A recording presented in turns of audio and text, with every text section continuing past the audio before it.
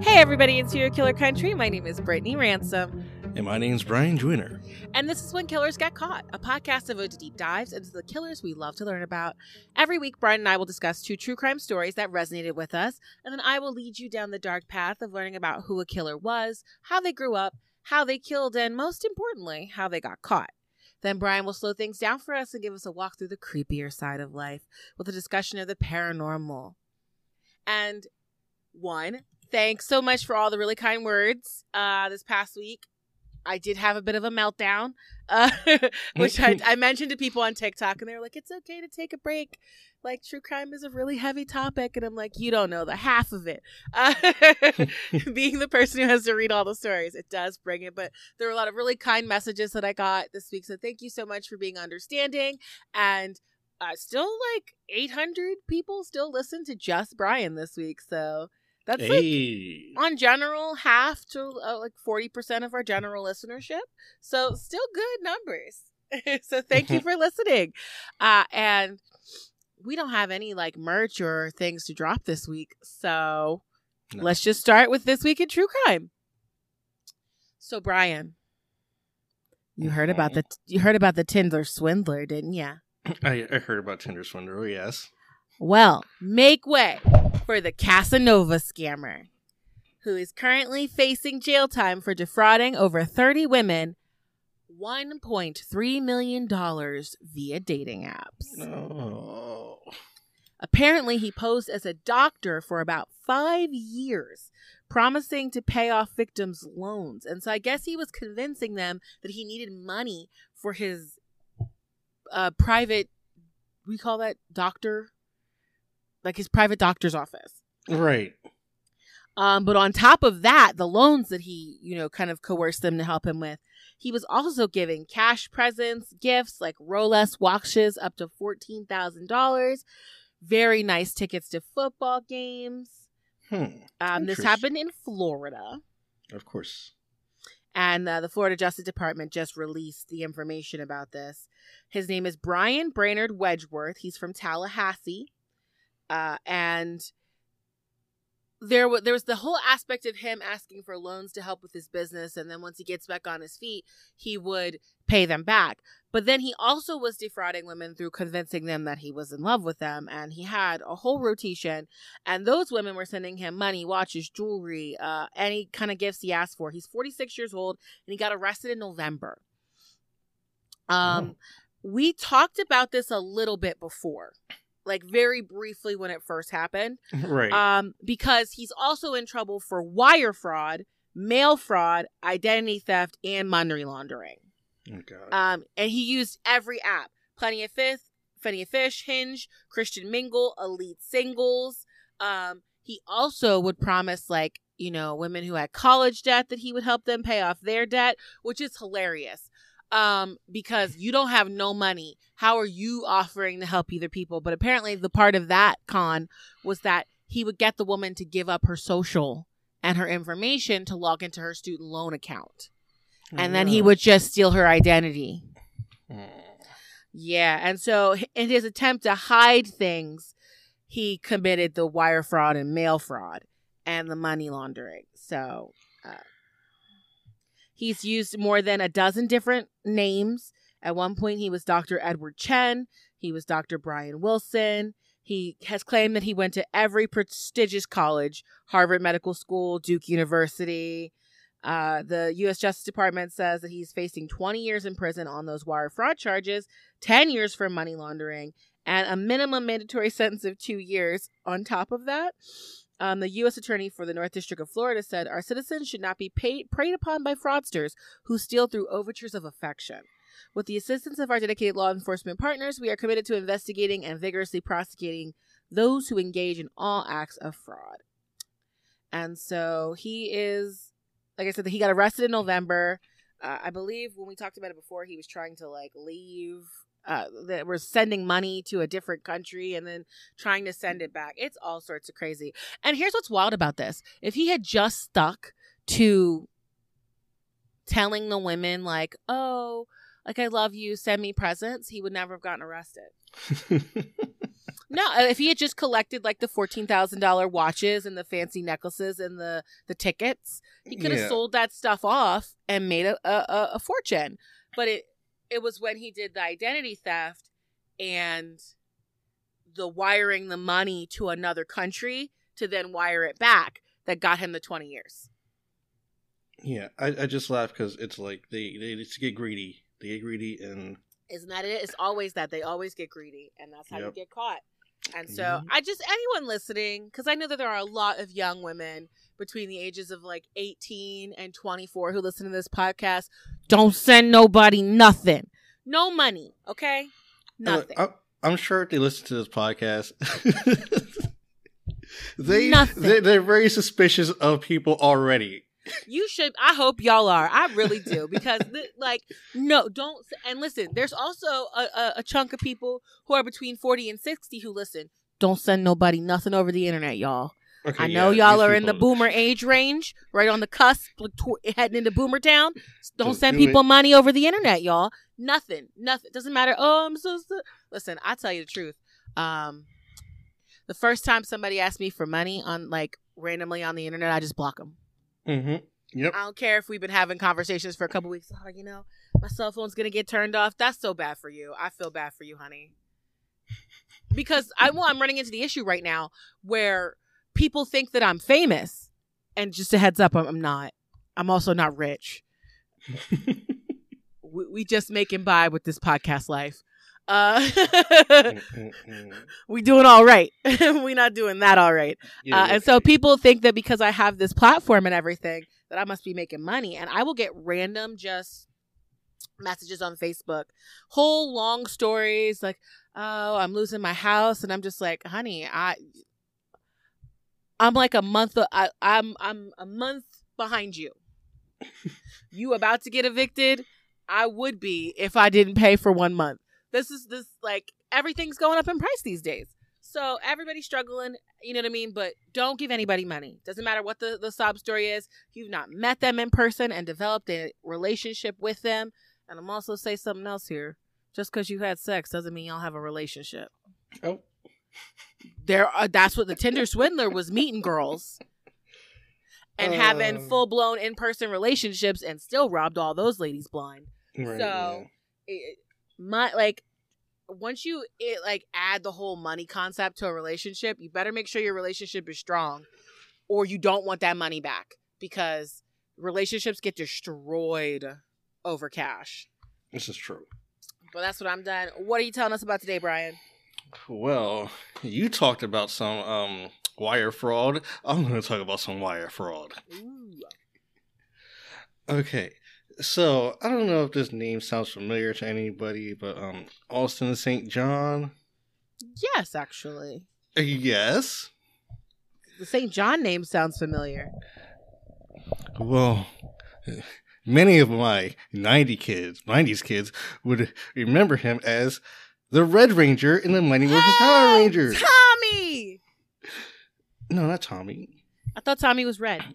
Tommy was the Green Ranger and the White Ranger. Oh, okay. See, I thought red went into white. It's been a long time. But yeah, what is his name? Wait, he used to go to all the conventions and stuff. Yeah. He did go to all the conventions. You're damn right, he did. Yeah. He committed wire fraud. Yeah. His name in Power Rangers was Jason. Jason. Okay, sorry. Yep. Jason's red. Tommy became the White Ranger. But yeah, he was taken by agents from his house earlier I guess last week. And yeah, it was he committed wire fraud in a very large criminal case. It was apparently COVID-19 relief loans for small businesses. Oh, I knew they were going to start getting people on those. Yeah, and people request. I mean, because I think there was a situation that Jeffree Star requested a tremendous amount of money, even though he still made profit during COVID, and I'm like, I don't think that's how that was supposed to work. This was supposed to help you because nobody could work. No one was buying anything. Yeah. Yeah, like if people were still buying your stuff, you were still making money. Yeah. So you could pay your people, but but if they weren't, then that didn't make any sense. So what kind of business did he say he was running then? It doesn't say. It I'm just said, I guess you can. I don't know. It was just one of those. Wait. No, it doesn't say. I was going to say it was just like one of those relief loans places, I guess. Oh wait, he was the person trying to give people relief money? He was involved in a COVID-19 relief loan for small businesses, is what it says. So maybe he was like getting the money from people. Like, yeah, those were the PPP loans. Those are the ones that they're finally now having the time to investigate and make sure that you actually needed the money. Yep, and since I guess he did not need the money. Yeah, it's a paycheck protection program, so you could still pay your employees. Yeah, my job didn't have to do that because we literally got furloughed technically. Yeah. So yeah, he apparently scammed about $3.5 million out of these people, and I guess it's like a 20-year sentence for him. Yeah, I just Googled his name and it was the first thing that came up, and then also 16 different business loans? Yes, 16 loans. Okay, yeah, he was really trying to scam the system. Yeah. 16 over a 2-year period? Bruh. What were you doing? Yeah, no, this is definitely just straight fraud. See, I was worried because I did have a business during that time, but I was scared. I was just like, it's only me. Can I give myself a PPP loan? But I was like, this is too scary. I'm not going to do it. Yeah, it's funny because this is the second Red Ranger who has gotten in trouble, apparently. I do know about that guy. The other guy killed somebody, or did he just stab him? Yeah, we were talking about that over D&D this weekend, and I was like, what the fuck? Yeah, I do know that one. He killed somebody. Yeah, and I was like, oh my God. And in a true nerd fashion, with a sword. I mean, of course. That's the only way you should kill somebody. Nerds, we don't have guns in our homes, but we do have knives. There's no lies, but, you know. That's what I use to protect the home, okay? I got swords. That's all I need. Apparently, it is all you need.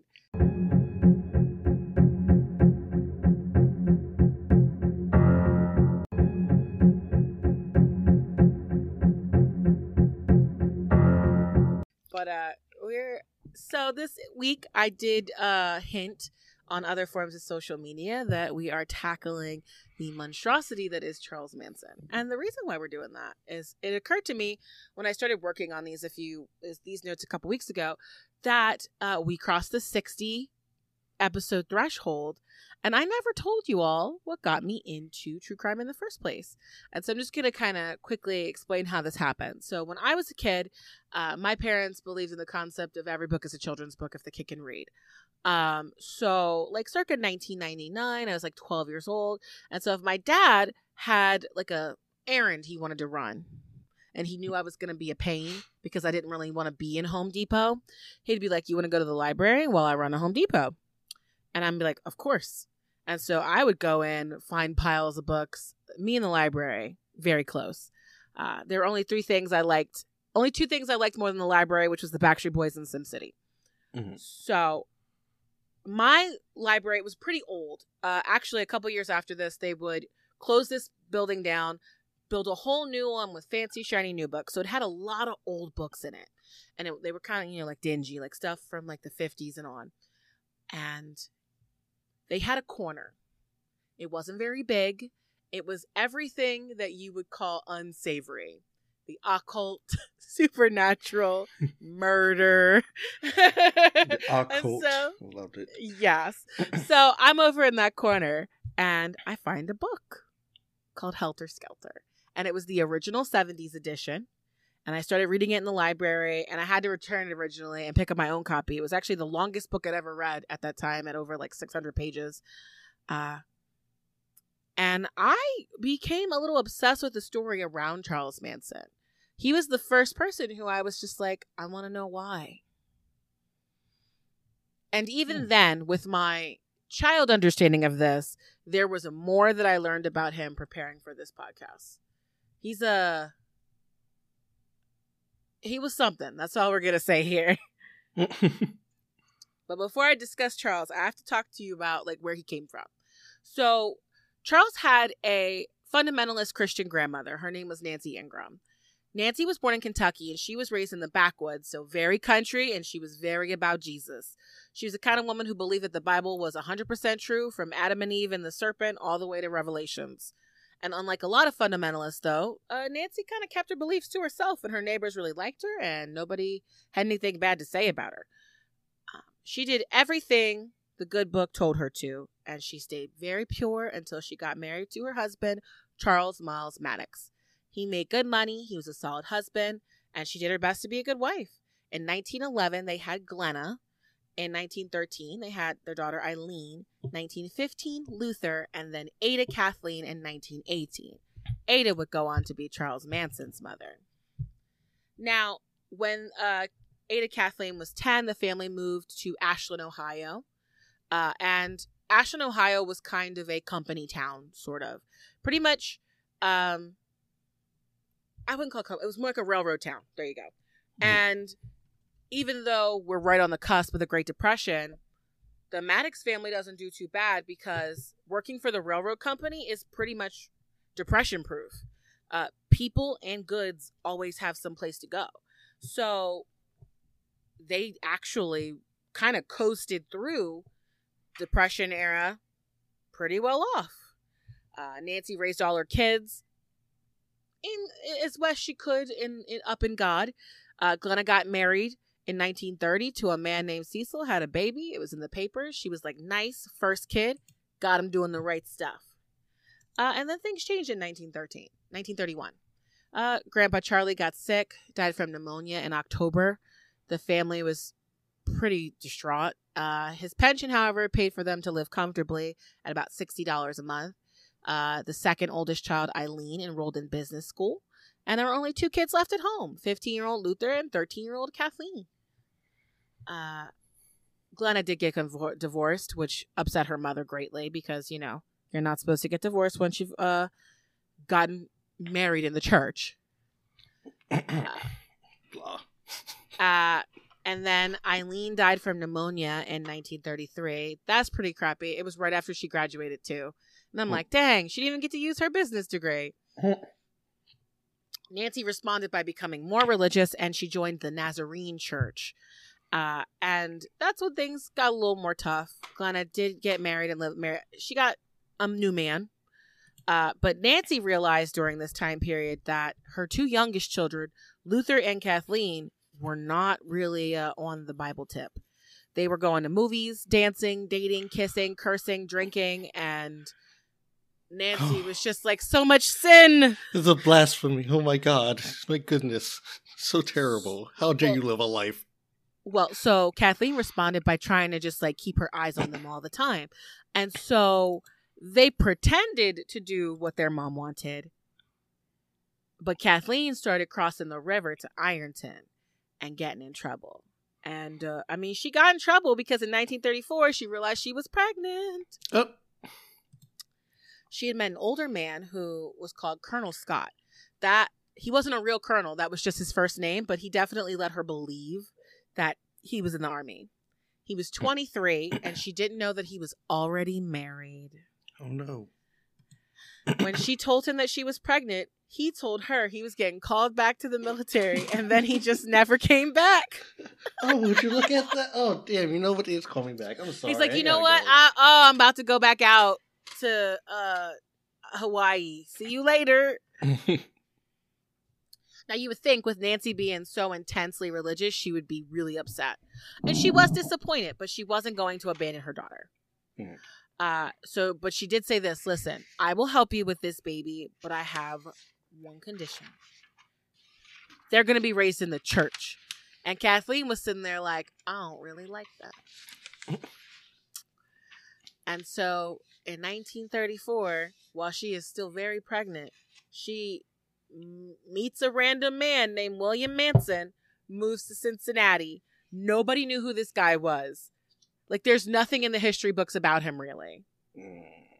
That's always a good sign. Well, and even worse, Nancy found out that Kathleen had lied to get married. She forged the documents. What do you mean she lied? How'd she lie? Because she was 15. Oh. At no point in the history of America were you legally allowed to get married at 15. Are you sure? Not in like the 1800s or some shit like that? When I don't think it was done on paper back then. But Okay. once you started having to like file a marriage certificate with the state that you live in, they wanted you to be older. And so she pretty much forged her mom's name saying, I give my daughter consent to marry this adult man. So November 12th, 1934, Kathleen gives birth to Charles Mills Manson at the Cincinnati General Hospital. Charles' birth certificate lists William Manson of Cincinnati as his father, but he wasn't really the daddy. Mm-hmm. And so here's the thing. Like I said, Kathleen's 15 and William is a day laborer at a dry cleaner's. And I don't know how you are a day laborer at a dry cleaner's because I thought that meant you had to do like construction work. But I guess it just means you get paid under the table. You show up, do work when they need you to, and then you dip. Oh, okay. So even though this happens, Nancy's like, listen, you need to go back to school. You need to do some other things. So I will watch the baby during the day. And I will teach him the Nazarene way. And he ended up spending a lot of time with his Aunt Glenna or his grandmother. But Kathleen did not go back to school. Kathleen decided that she was going to party because she was young and beautiful. And she and Luther started disappearing for days. And Nancy must have just had the mother's intuition to know that her kids were doing the wrong thing. Because she told Nancy, are y'all out there conning and robbing people? Oh. I'm going to let you know they absolutely were, but they don't get caught right away. Yes. No, they absolutely were. Like, Kathleen was like flirting and enticing people, and then Luther would come and like beat them up and like steal their stuff. That I don't know how she knew that was what they were doing, but she knew it. And so about 2.5 years go by. Kathleen is wild. She's on the cusp. She's only 17 years old. She is not doing anything that a wife should do. And so her husband files for divorce under gross neglect of duty. And back in those days, that just meant she was not fulfilling her wifely duties. And I mean, he wasn't lying. She wasn't cooking. She wasn't cleaning. She wasn't watching the kid. And they weren't having sex. In fact, Kathleen didn't even show up to the court proceedings. She just didn't show up. Oh, no. And I guess it makes sense that she didn't really care about this marriage because she only got married because she didn't want to be seen as like having a baby out of wedlock. Mm-hmm. Right, yeah. So they obviously... the court sides with William since he's the only ones there. And William convinces them that there were no children the issue of this marriage. That's the direct quote, which is, we did not have any kids that are biologically mine in this marriage. And since Kathleen wasn't there to dispute that, the court went with Charles. That's the last we hear from him. And Kathleen goes back to her maiden name, Maddox. Kathleen also goes back to her family. And then she finds out that Colonel Scott is in Kentucky. Oh. That's where he went after he told her that he went back. He went back into the military. So she heads down to Kentucky and files a bastardy suit. And in court, Colonel's like, I mean, yeah, it's probably my kid. We were having sex. And the court rules in Kathleen's favor. Colonel is supposed to pay $5 a month for his son, which he never does. Kathleen tries to get his wages garnished. That doesn't work. And so with no money coming in and no job, and she's pretty much living with her mom, Nancy, again, she starts doing what she does best, which is hunting for a husband.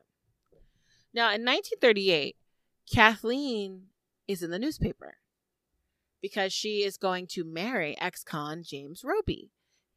He was a bootlegger during Prohibition. Oh, okay. So it And wasn't so it nothing that bad.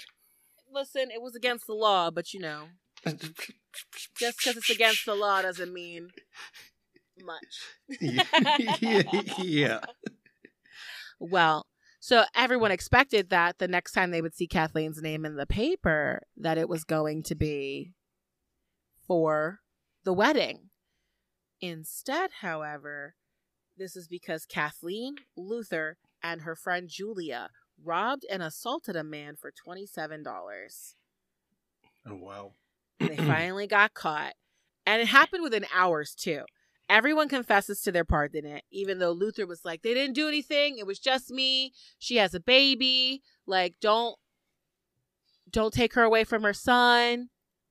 But the girls also confess to their part. And Kathleen gets 5 years in prison. Luther gets 10. Charles is now 4.5 years old and entirely living with Grandma Nancy. God, I forgot all about Charles. Because his mom's a nut and his early childhood. Now, here's the thing. Everybody, like Nancy was just like, no, I want Charles to stay with me in Ashland in Ohio. And like, the problem is that the rest of the family is like, well, here's the thing. His mom is at Moundsville Penitentiary, and that's 2 hours away from Ashland. And that's a really long ride when you don't have a car. And however, Aunt Glenna and Uncle Bill lived only 5 miles north of Moundsville. So Charles moved in with them in the city of McMechen. McMechen might as well have been a mining town. There were about 4,000 people who lived there, and you were either a miner, you worked at the mill, or you worked on the railroad. Those are the 3 jobs. It was very much you worked for one of those 3 companies. And then it wasn't just that, though. Like, you had a son, your son grew up and also worked at your company. It was that kind of place. Mm. Now, 4-year-old Charles is a menace. They said he was an adorable baby. He had dimples and a smile that attracted people into him. But from the moment he could talk, he lied. And when he got in trouble for lying or breaking things, he would blame it on somebody else. He is described as, even at like 4 years old, needing to be the center of attention. And it didn't matter if it was something good or bad. And that was even before he moved in with Glenna and Bill. 1938, his cousin Joanne, Glenna's daughter, is 8 years old. She's not okay with this. She doesn't like the fact that she's going to have to watch Charles all the time. She doesn't like the fact she's going to have to walk him to school, protect him from bullies, and she's going to have to protect him from bullies because he's a total brat. Joanne actually was interviewed and said there was never anything happy about him. He never did anything that was good. Now, fall of 1939, he turns 5 in November, and he starts first grade. Mrs. Varner's class. Mrs. Varner is known as being a pretty awful teacher. She runs a very strict classroom, and she's pretty mean. She was the mean teacher. Mrs. Varner didn't really approve of Charles. You know, he was a little boy. He doesn't have a dad. His mom's in jail. And she pretty much told Charles that he pretty much came from bad stock. And he was destined for a horrible future. And Charles went home crying. That's terrible. Well, Uncle Bill found crying from little boys to be unacceptable. He demanded that Charles never cry when they visited his mom at the prison, and he was not okay with this display of tears. So his response was to take one of Joanne's older dresses and force Charles to wear it the next day to kindergarten. Because that's apparently that would make him not cry anymore. Yeah, that's definitely him being teased. Yeah. Yeah, that's definitely not going to stop that from happening. It doesn't help that he's a tiny kid. He's little, he's thin, he's shorter than kids his average age. All that stuff lends itself to you getting bullied. And Charles doesn't really flourish in McMechen. He doesn't play outside with other kids. He just stays in the house. He struggles with school. He gets bullied a lot. Often Joanne would have to step in and handle the bullies, sometimes getting hurt herself. There was one situation where outside of the school, a boy like slapped Charles, and Joanne came up and was like, "Whoa, what are you doing? He's like smaller than you." And the guy slapped her too, and she bit him.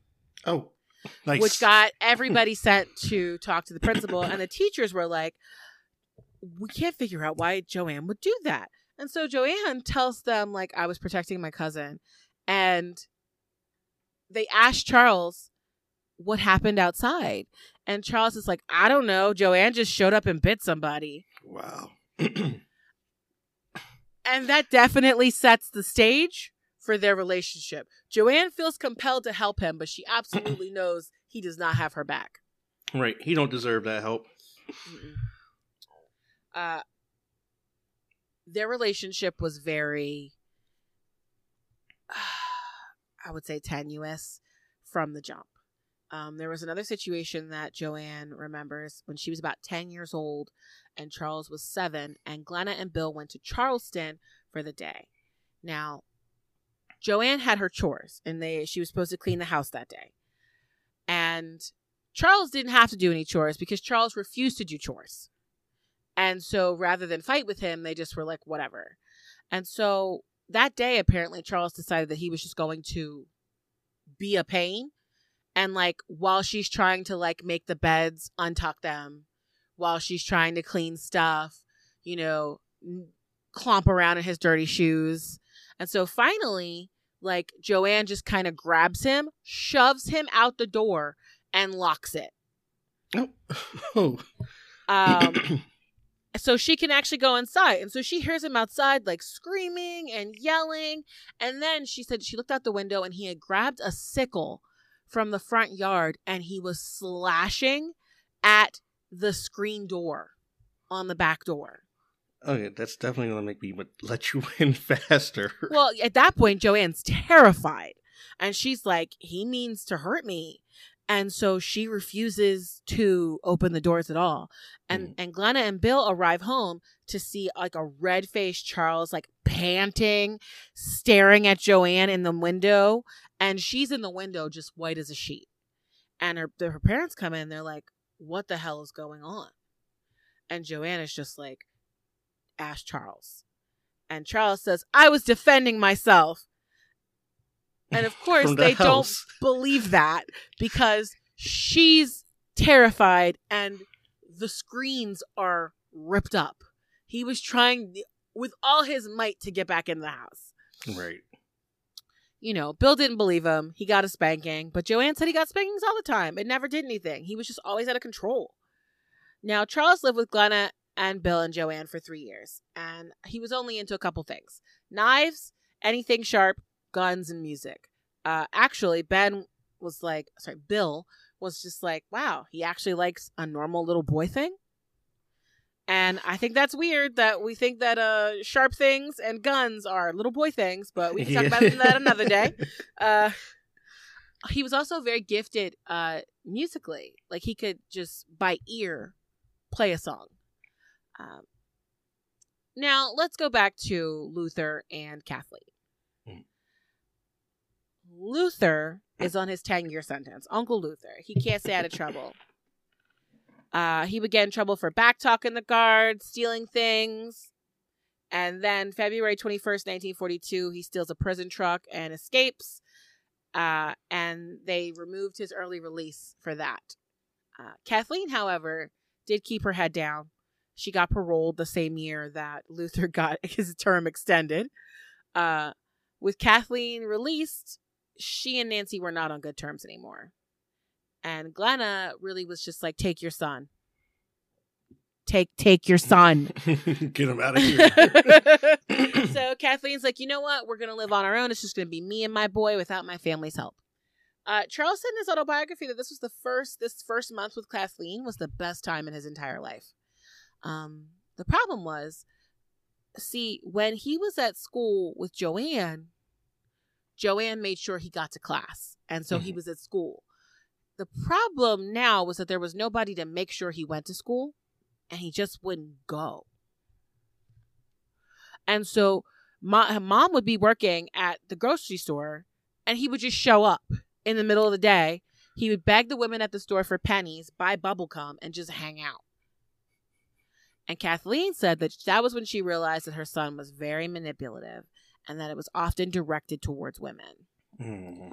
Well, so here's the thing. Now, Kathleen gets off work. She's now in her early 20s, and she wants to be like a 20-year-old. So she hires anybody who will take a couple of dollars to watch Charles at night while she goes out drinking and dancing, trying to find a man. That didn't work, by the way. And in fact, she got arrested for grand larceny, and those charges got dropped. For trying to find a man? Well, I think she tried to steal a car. She moved to Indianapolis with Charles.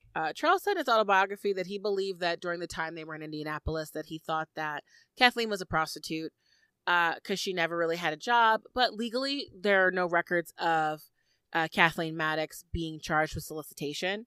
So it's possible, but it's also just as possible that she was taking under the table jobs and just being paid cash. I think it's weird that he immediately assumed his mom must have been a prostitute if he didn't know what she was doing, but regardless. Right. Summer of 1943, Kathleen's like, this is it. My son's 9. I'm going to do better. I'm going to join Alcoholics Anonymous. I'm going to get my life together. And at AA, she meets 27-year-old Lewis. And they literally tell people in recovery, you shouldn't be dating anybody. You should be focusing on yourself, but you definitely shouldn't be dating another addict. Mm-hmm. Not only do the two start dating, they get married 2 months later, August of 1943. Very nice. Very nice. They both stopped going to AA. Apparently, Kathleen did stop drinking, but Lewis did not. Kathleen had hoped that if she found a man, like a good man, and in his fairness, Lewis was a good man, sort of. Like 50% of the time. Mm-hmm. He gave Kathleen the attention that she had never properly got from another man. Like, in a sense that, like, beforehand, all the attention that Kathleen got was sexual. And Lewis actually did like her as a person and want to be with her.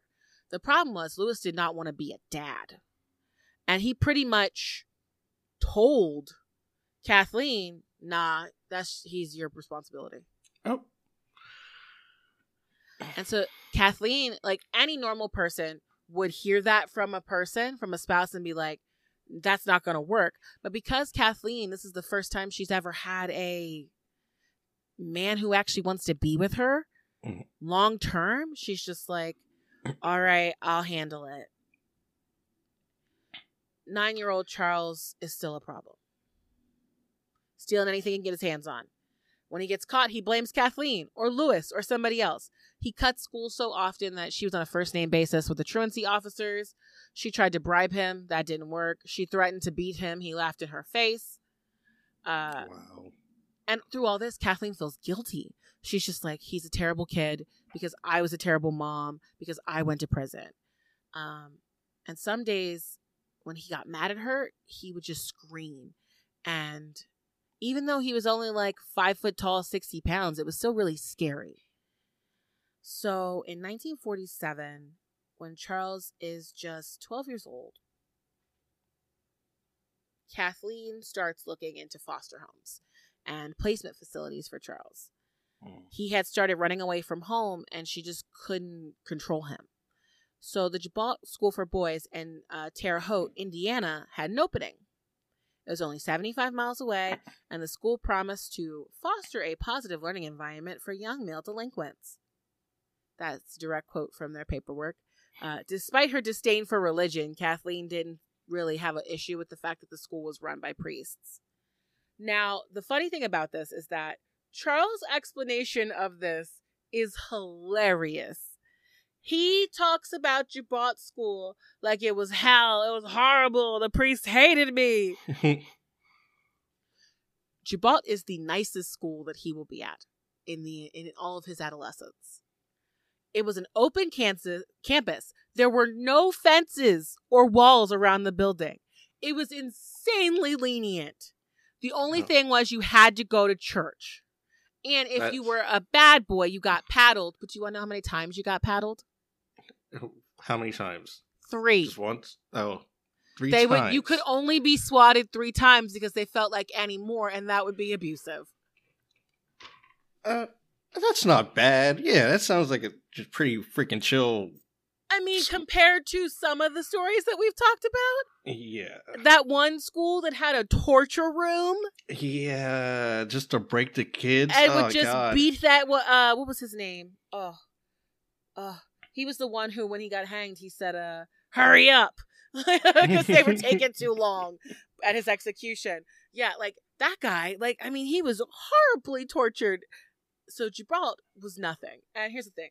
He ran away, like, very fast. And so he shows up at his mom's house, and he cries. He's like, everyone hates me. They told me to leave. And Kathleen's like, no, this is a lie. And she takes him back to Gibraltar.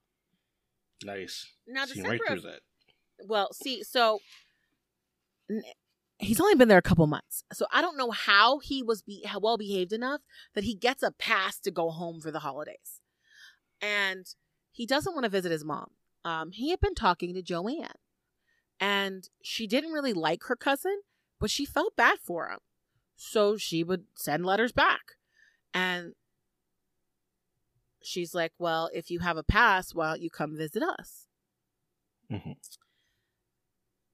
Kathleen does not visit during Christmas, but he does spend the holiday with Uncle Bill and Uncle Lewis and Aunt Glenna and Joanne.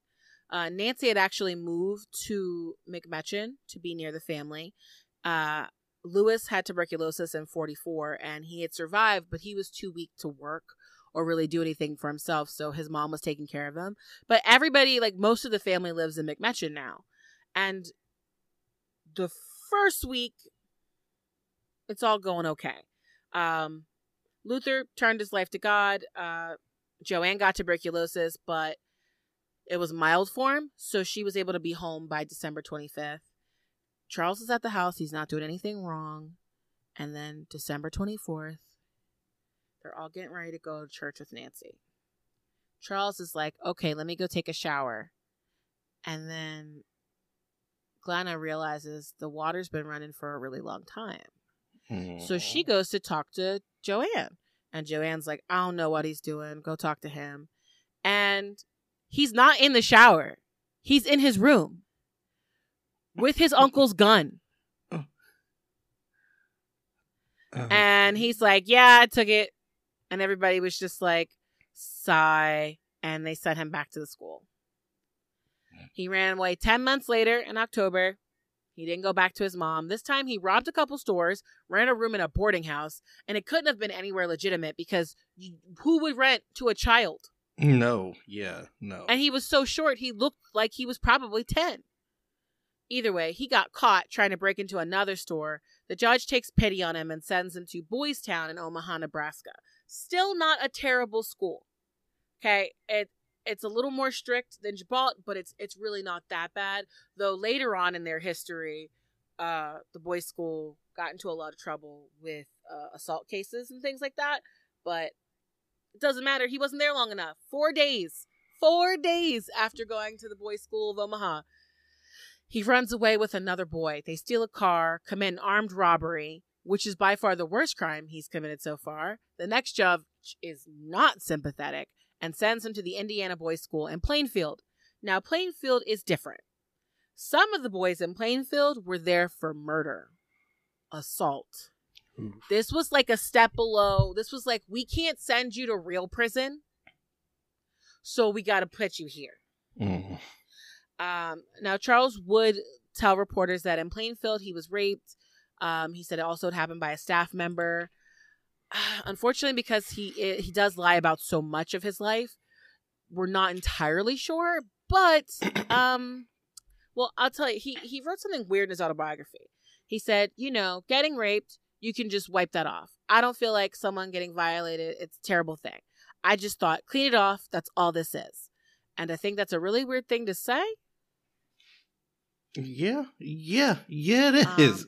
And like I said, he was such a small stature, it's very likely that because Plainfield had inmates up to 21 years old. So you have a 13-year-old who is small and frail and a 21-year-old living in the same space. So I think it's very likely that he might have actually been telling the truth about being sexually assaulted here. Mm. As far as schooling at Plainfield, there was no such thing as skipping classes, but the issue is that Charles is functionally illiterate. Like, he should be at like a 7th or 8th grade level, but he can't read at all. They think that he might have had a learning disability, but these were things that nobody knew about in 1949. I mean, my biological mom would have been born in the late 70s, and when she was in school, they didn't know what dyslexia was. Mm-hmm. She just had to teach herself how to understand the words. Oh. So that was the 70s that we were really, like, it was the 80s and the 90s before we really got a hold on the fact that some kids learn differently from other kids. Right, yeah. Which is wild, but I mean, it's very recent so that's why, like, some people are like, I feel like every kid's autistic now. And I'm like, or more like, they were always autistic and we just didn't know. Mm-hmm. And we just like treated them awful 50 years ago. Yep. Or more like 80 years ago in this case. Like, there very well could have been something that they could have helped him with, but we don't know. Now, remember how I said that Charles used to scare the crap out of Kathleen? Right. He would just scream. Yeah. Well, he really figured out how to weaponize that at this point in his life. He called it the insane game.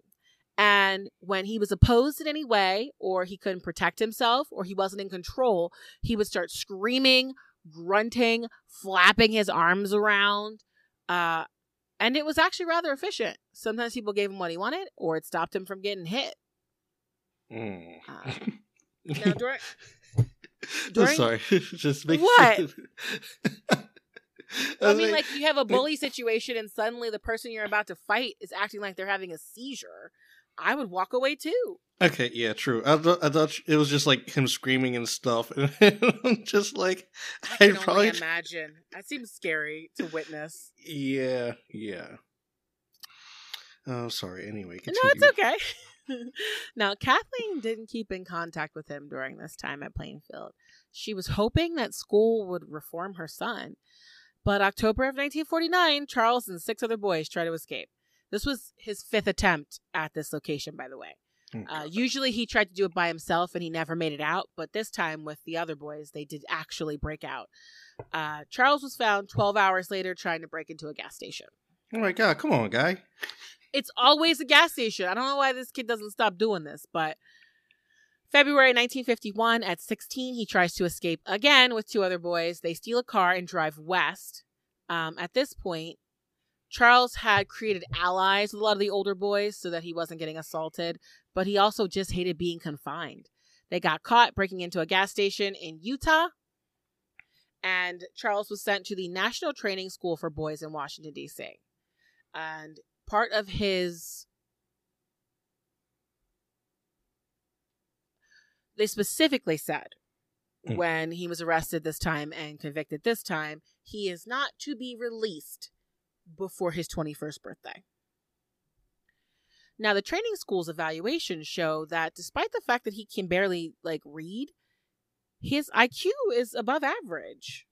And so his case marker marks his file saying that he is aggressively antisocial. And after a month of talking to Charles, the social worker writes, this boy tries to give the impression that he is trying to adjust, although he is not putting forth any effort in this respect. I feel in time he will try to be a big wheel in the cottage. Now, if you're keeping track, this is his 3rd reform school and just over 4 years. And as Charles is in there, just kind of not doing much, he learns about this other school in Washington called, well, it's actually in Virginia, so right near Washington, but it was called the National Natural Bridge Honor Camp. And see, the honor camp was where you got to go if you were going to be transferred. And to get there, you had to prove that you were exceptional and show that you changed your ways. Now, Charles did not intend to change his ways, But what he did think he could do was manipulate the psychiatrists. How would that work out for him? Oh, it works out very well. So a psychological report in 1951 says that Charles has an inferiority complex and that he is a fairly slick institutionalized youth. So it's very much aware that the psychiatrist realizes that he's a con artist. Mm-hmm. But in that same report, he wrote, "One is left with the feeling that behind all this lies an extremely sensitive boy who has not yet given up in terms of securing some kind of love and affection from the world." So even though this doctor is very suspicious, Charles was very successful and trying to convince them that he needed something to help him increase his self-esteem. And so, of course, the psychologist went, "Why don't we send him to Natural Bridge Honor Camp?" And they move him on October 24th. Aunt Glenna learned about this move and was just like, "This is a positive. If you get yourself released from the honor camp, you can come back here and live with us." Mm-hmm. Now, he moved there October 24th, 1951. His parole hearing is set February 1952. All he has to do is follow the rules, and they will let him free. He does not, in fact, do that. In January, he's caught sodomizing another boy while holding a razor blade to his throat. Oh my God. The school wasn't really all that keen on consensual gay sex, but they definitely were anti-rape, and so he is not given a parole hearing and instead is sent to the Federal Reformatory in Petersburg, Virginia. At the reformatory, he doesn't even try. He gets sent to the reformatory after his trial. That's January 18th. By August, he has 8 serious infractions on his record. 3 involve homosexual acts. He was using the insane game in a predatory way now to scare the other students. The reformatory is writing that, like, we are struggling to keep other children safe from Charles. In fact, it gets so bad that they petitioned to move him to a maximum security facility in Chillicothe, Ohio. 9 months later, he's moved. Even there, he's considered so dangerous, they don't want him in general population with the other kids. And his file in Chillicothe, they say, in spite of his age, he is criminally sophisticated and regarded as grossly unsuited for retention in open reformatory type situations, such as Chillicothe. So what they're saying is these open group home facilities, he's not going to do well here. But there's literally no place else to send him as a child. And Chillicothe is the most intense, most guarded program in the country. Oh, nice. So definitely no breaking out. Well, for children, it's the best they could do. They couldn't send him anywhere else. They just had to endure.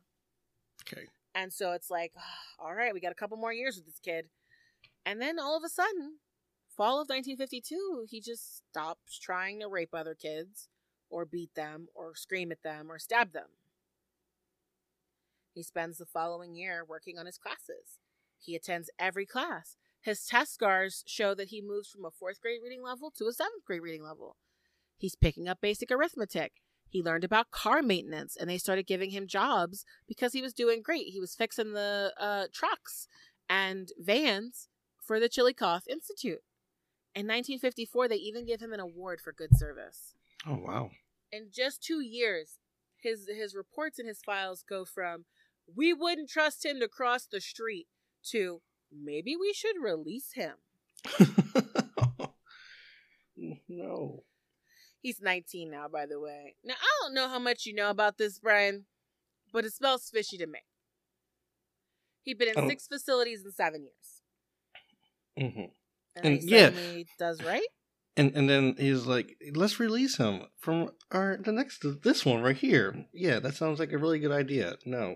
Well, what it reminds me of is a very tall serial killer by the name of Ed Kemper, who was put in a facility at 15 years old because he shot his grandmother and grandfather.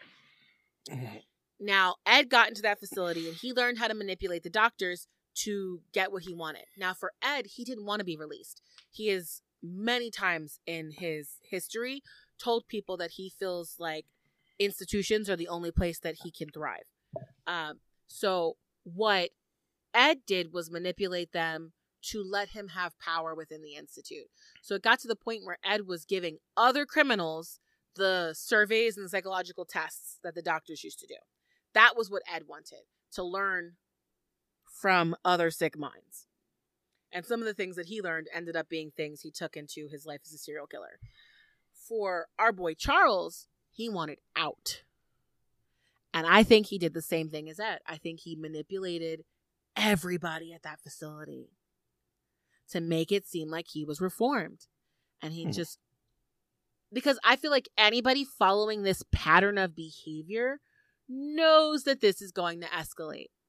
Right, yeah. But a lot of times with prisons, or even prison environments like juvenile detention centers, there's not enough space. So the second that a kid starts showing like, oh, they're not a horrible inmate, they release them immediately. And the thing is, for a lot of people who are in prison, adults and children, this is the first place that they receive any kind of psychological help for their problems. So they go from a place, even though it's a prison or an institution, of I have a therapist, I have medicine, I have doctors, I have people who I can talk to, group therapy sessions, and they release them, and now they have none of that. So you go, okay, so they just revert Hence back recidivism. Yeah, a lot of people who are in prison have serious mental health issues, and they really shouldn't be there. Like, Charles needed real psychological help. He didn't need, like, have a meeting every couple weeks and go, how are you feeling? Are you acclimating to it wasn't proper psychological care. Right. They were essentially babysitting the worst children of the nation. But, I mean, they decide they're going to release him. May 1954. He's 19 years old and he's back in McMechen. The town hadn't really changed, but he had been in prison a long time. Schools were no longer segregated. America was focused on communism as well as Vietnam on the political spectrum. I mention this because his political his political ideologies are going to directly relate at the end. And so I think part of him, like, being out of society, in society, out of society, in society, he's not getting the full scope of what's happening in the world. Mm-hmm. And I think he starts building skewed ideas of how things should look. But we'll get more into Helter Skelter later. Back to the present. Charles is supposed to go to Glenna and Bill's house. Joanna had married a minister and moved. Bill still really didn't like him. Kathleen was very happy to see him, but Kathleen was offering you can stay here when you don't have anywhere else to go. You know, that thing that people do when they don't really want you to stay at their house, but they feel like they have to. Yeah. Yeah. So Charles kind of splits his time staying at Nancy's house, Kathleen's house, and Glenna's. His grandmother was just like, through God, you can become a good man. So if you come in my house, you got to go to church. Mm. He struggled to find work because he'd never gotten his GED. And only work experience he had was working on the cars and trucks at the Chillicothe facility. It took some time, but a company called Wheeling Downs, it was a racetrack, hired him to sweep stables and clean up horse poop. It was crappy pay, but his parole board approved of it. The hardest thing that Charles had to deal with was that he didn't have any friends. The kids in McMechen were pretty square. They liked school bake sales and sock hops and sporting events. Every boy wore flannel shirts and jeans and Converses. The girls wore dresses all the time. They weren't really his people. And so since Nancy said he had to go to church, he was like, I guess I'll join the teen Bible study group to make her happy. And he would go to their social events.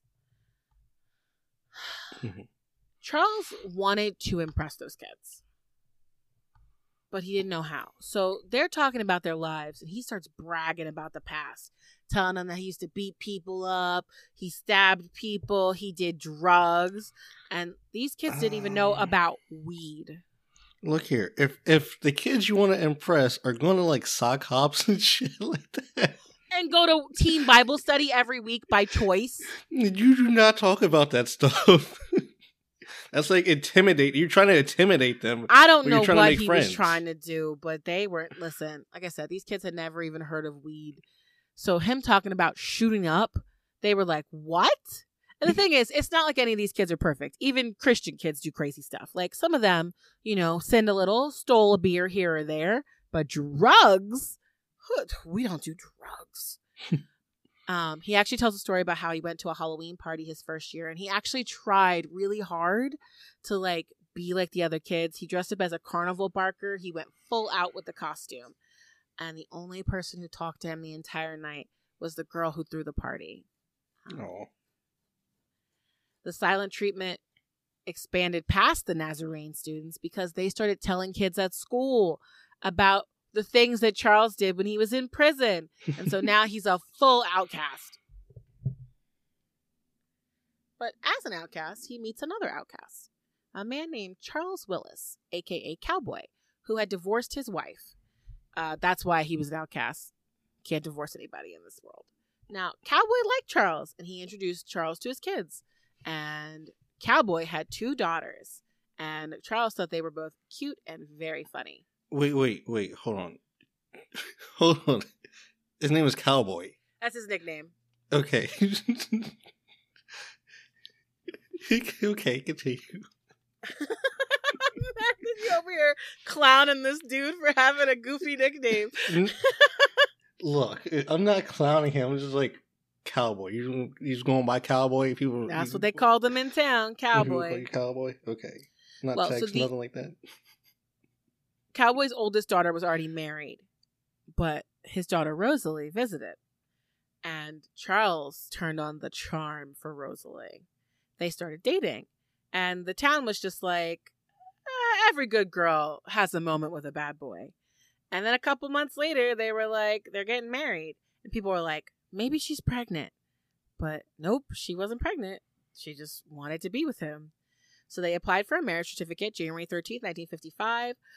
Rosalie lied and said she was 17 when she was really 15. Charles actually wrote the wrong date, saying to the court that he was 21 when he was really only 20. Cowboy and his ex-wife gave consent for the marriage. It happened at the Nazarene church. Nancy was so happy. The congregation attended, even though they didn't like Charles. They liked Nancy, so they showed up. Mm-hmm. Kathleen was not there. She and Louis were in California now. They had just left. And here's the thing. Charles tried to be a regular person for a little while. He and Rosalie found a little spot to rent. He worked a second job to make sure all the bills were paid. People would sit on their porches until late, so he and Rosalie did the same thing. He helped his neighbors whenever he could. He even made a couple friends in town. He would play guitar. It was going so great. And then a couple months into their marriage, Rosalie got pregnant. And the bills increased. And even with 2 jobs, he wasn't making enough money. So he went back to what he knew how to do, steal cars. However, this time he made sure not to do it too close to McMetchin. And he would sell those cars. He would steal them from one place and sell them in another. And when he felt he had enough money, he told everyone, we're moving to California. So they drove a stolen Mercury all the way to Cali in the summer of 1955. Now, Charles reconnects with his mom. They all live together. He's having a great time. Kathleen left Louis, so he's not there. And then in September of 55, a cop notices these plates on the car aren't from LA. And he runs the plates and realizes that the car is stolen. And they arrest Charles. He outright admits the theft to the police, and he pleads guilty, saying that life has been really hard on him since leaving the facility. The court orders a psychological test. Charles meets with Dr. Edward McNeil for the first time, and he told Edward that after being inside for so long, he was having trouble adjusting to living in the real world, which is not that crazy. He told the doctor that he loved his wife, but sometimes he got so angry that he hit her, and he wanted to do better so that he could stay out of prison for his family. The doctor tells the courts, I really don't think he's a good candidate for probation, but that perhaps Charles could be motivated through his wife and future fatherhood. So we'll go along with the normal recommendation of 5 years probation. This sentence was handed down on November 7th. It's going to be 5 months probation, okay? Mm-hmm. In February, he's going to go to court to talk about the stolen car. All he had to do was just show up. Right. They were probably just going to tack on a little bit more probation. He ran away. He takes Rosalie and they go all the way back to Indianapolis, Indiana. And on March 10th, Rosalie gives birth to Charles Manson Jr. March 14th, Charles Manson Sr. is arrested. Right. April 23rd, his probation is revoked. And now that he is 21 years old, he's too old for reform school. So they're sending him to San Pedro's Terminal Island Penitentiary in Los Angeles Harbor. You're going to jail. Now, Terminal Island is probably the best place at the time he could have been sent. It's a federal prison for low-risk inmates, but it's still a prison, but not nearly as bad as some places he stayed when he was a kid. Early evaluations mark him as being a potential disciplinary problem and said he had trouble controlling himself. The prisoners at Terminal, some of them were older, so things like the Insane game just didn't care. Yeah, no, that's not going to work on his buddy, sorry. It was more like he starts screaming and flopping on the floor and they just kind of look at him and walk away. So Charles spent the first month he was there just observing people. He ignored the white-collar convicts because he's like, listen, I'm never going to be in a position to steal $1 million, so they can't teach me anything. However, he starts hanging out with the people in prison for being pimps. He is fascinated by this. He listens to them talk about how they recruit women into the sex trade, and he admires them. He really only ever interacted with one woman, and he married her. To be able to control women, have them work for you, it sounds amazing. So he's sitting here listening to these pimps talk about how you have to find people who are vulnerable, isolate them from their families and friends, keep them under your control with a touch of affection and also abusing them. And Charles is like, I'm going to do this. Wow, that sounds really like a fucking cult leader. That's just the pimps talking about how to be a good pimp. And he's just like, this sounds like a great idea. I want to be somebody's boss. I want to control people. Now, Rosalie and Charles Jr. would come to visit him in the beginning. Kathleen, not so much. Definitely not Nancy. Most people didn't get visitors there. So it was actually kind of a status thing that he got visitors. And so Charles loved that attention. In fact, the prison noted in his file that whenever he was in larger groups, he would cut up. So they were like, oh, we can fix this. Find jobs where he only works with a couple people and he doesn't act like an ass. And when they did that, he was perfectly normal. He's on track to only serve 1 out of 3 years of this sentence. But then a bad thing happens. Mm-hmm. Rosalie is like, listen, I left West Virginia for a more exciting life. And then I was in a small town. And I met you. And we were supposed to go to California and have an amazing life. So far, all I do is hang out at your mom's house and come to visit you in prison. So Rosalie moves out of Kathleen's house and into another man's house. And she sends the divorce papers to the prison. And that is the last time that Rosalie will have any contact with Charles Manson.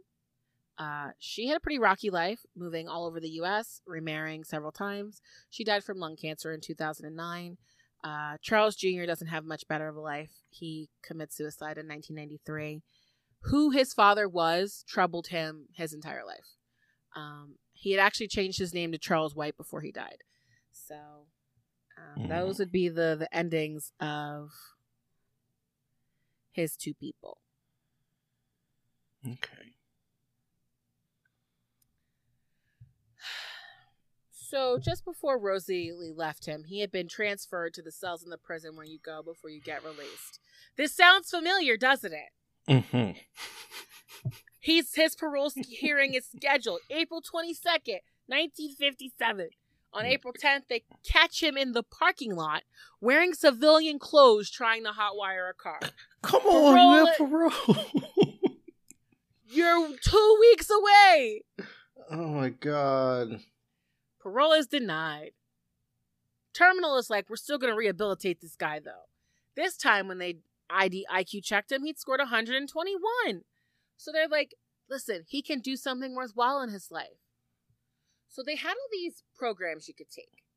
Now, do you remember who Dale Carnegie is? I remember the name. He was a salesman who ended up creating one of the most famous self-help books of all time. That book would be How to Win Friends and Influence People. And it was the most popular class at Terminal. Because a lot of the people in prison do struggle with talking to people and being like regular people. Right. It actually had a 4-month waiting list. And so the prison bumped Charles up the list thinking maybe this will help him be less like moody and sour all the time. If he learns how to make friends, yes. See, this class is not good for Charles. He's reading this book because you get the book and then you also go to the classes. He's just like, this is me. I am these pages. All the ways that he manipulated kids in the book. And as he reads more, he starts incorporating this into his life, especially chapter 7, which is how to get cooperation. And that in his mind, what he saw that was you can manipulate people into doing what you want if you get them to think that it was their idea first. He would use that tactic for the future. After he got what he wanted from the classes, he quit before they were over. And they were kind of like, wait, why are you leaving? You're our best student. But Charles realized there was no way he was going to be able to become a pimp or get women to follow him if he looked like a weakling. So he started spending his class time boxing and playing basketball. His recreation time, he got better at guitar and he stayed out of trouble. So when Terminal got overcrowded and they were looking for people to release early, they put him on that list. And September 20th, 1958, he was released after only serving 2 years and 5 months. He was required to report to a parole officer. He told them he was going to live with his mother in LA, and he had to show that he could get a legit job. So he got a job as a busboy just to make the parole officer happy. But in reality, he was moving into trying to be a pimp. He met 2 women, Judy and Flo, and Judy had to have been underage because her parents complained about Charles to the cops. So he backed off of her. He would enact a new pimp rule for that after the situation with Judy, which was no parents and no family. Only Flo because sometimes her parents sent her money. Charles moved out of his mom's house and he ended up moving in with another pimp. And this is like someone who has the worst luck in the world. He doesn't know this, but the pimp he moved in with is being watched by the FBI. Oh, snap. And the FBI shared this information, along with his new address and his new job to his parole officer. And Charles is like, no, I just live with that guy. What are you talking about? And the report says on him, this is certainly a very shaky probationer, and it seems just a matter of time before he gets into further trouble. And that's absolutely true because May 1st, 1959, he was arrested trying to cash a forged check for $37.50 at Ralph's supermarket. He had stolen a pack of checks out of somebody's mailbox. When the Secret Service interviewed him about this, they believed that he ate the check to avoid having to prove it was forged.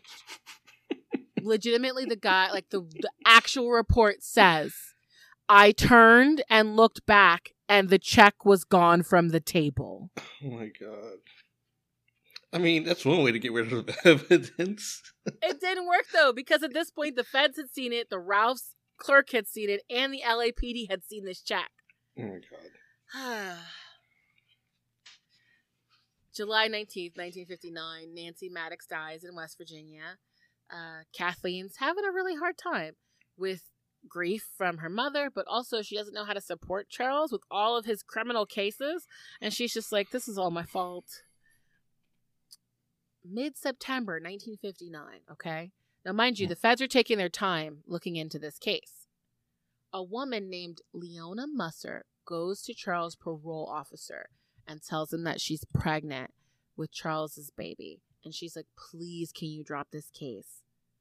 Leona is not pregnant. She's actually one of the professionals who works for Charles. Oh. Charles had sent her there Oh, and the ploy worked. The court takes sympathy on their family. They let Charles plead guilty to forgery and drop the mail theft charge, which was a federal offense. Mm-hmm. Dr. Edwin McNeil evaluates him again, and the doctor is just like, he is not a good fit for probation. You need to send him back to prison. Listen to me. I'm a doctor. Damn it. Listen.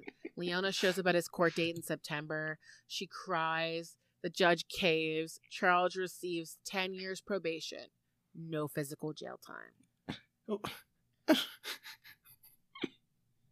Now, Charles, ever the arrogant criminal, didn't think he would get caught again, considering the first time he got caught as a pimp was because of someone else. So he decides that he wants to expand the area that his girls work in. And he drives them to New Mexico in December. And for people not familiar with the law, prostitution is a misdemeanor. But once you cross state lines, it gets a new name. That name is called trafficking. And now it's a federal offense. Ooh. I did So not know that. Yeah. Once you cross state lines with a group of prostitutes, they're now trafficking victims, and you are the one trafficking them. Oh, I mean, okay. See, now that makes sense. Okay.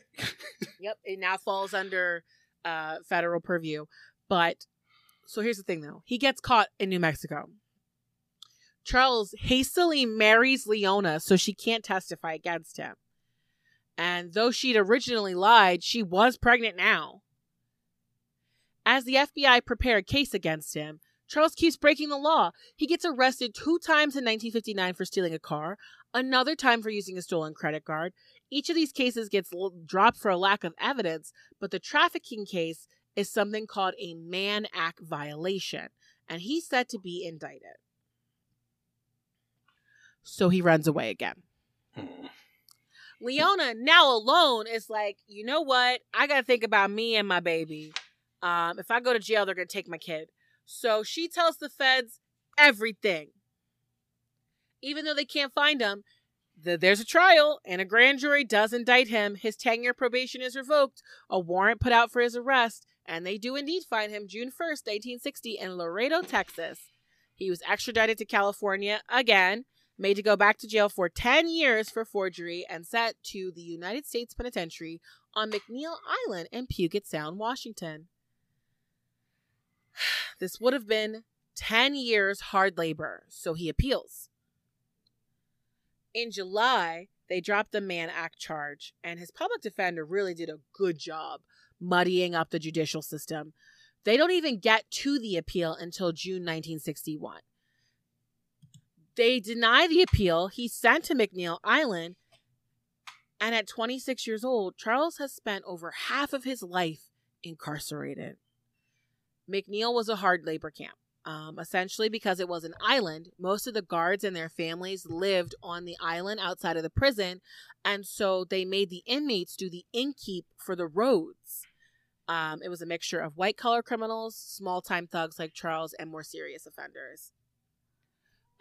Initial evaluations of Charles when he comes in is that he's young, eager, well-spoken. They comment on how likable he is. He's lively. But they also say that it's very obvious he seems lonely. He's hiding a lot of resentment and hostility.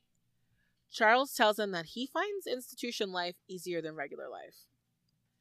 At McNeil, he learns other things from inmates. He gets into Scientology. The prison... Oh, yeah. It's interesting because this is Scientology before it became a rich people religion. Mm-hmm. So the beginning of Scientology was not what we know it as today.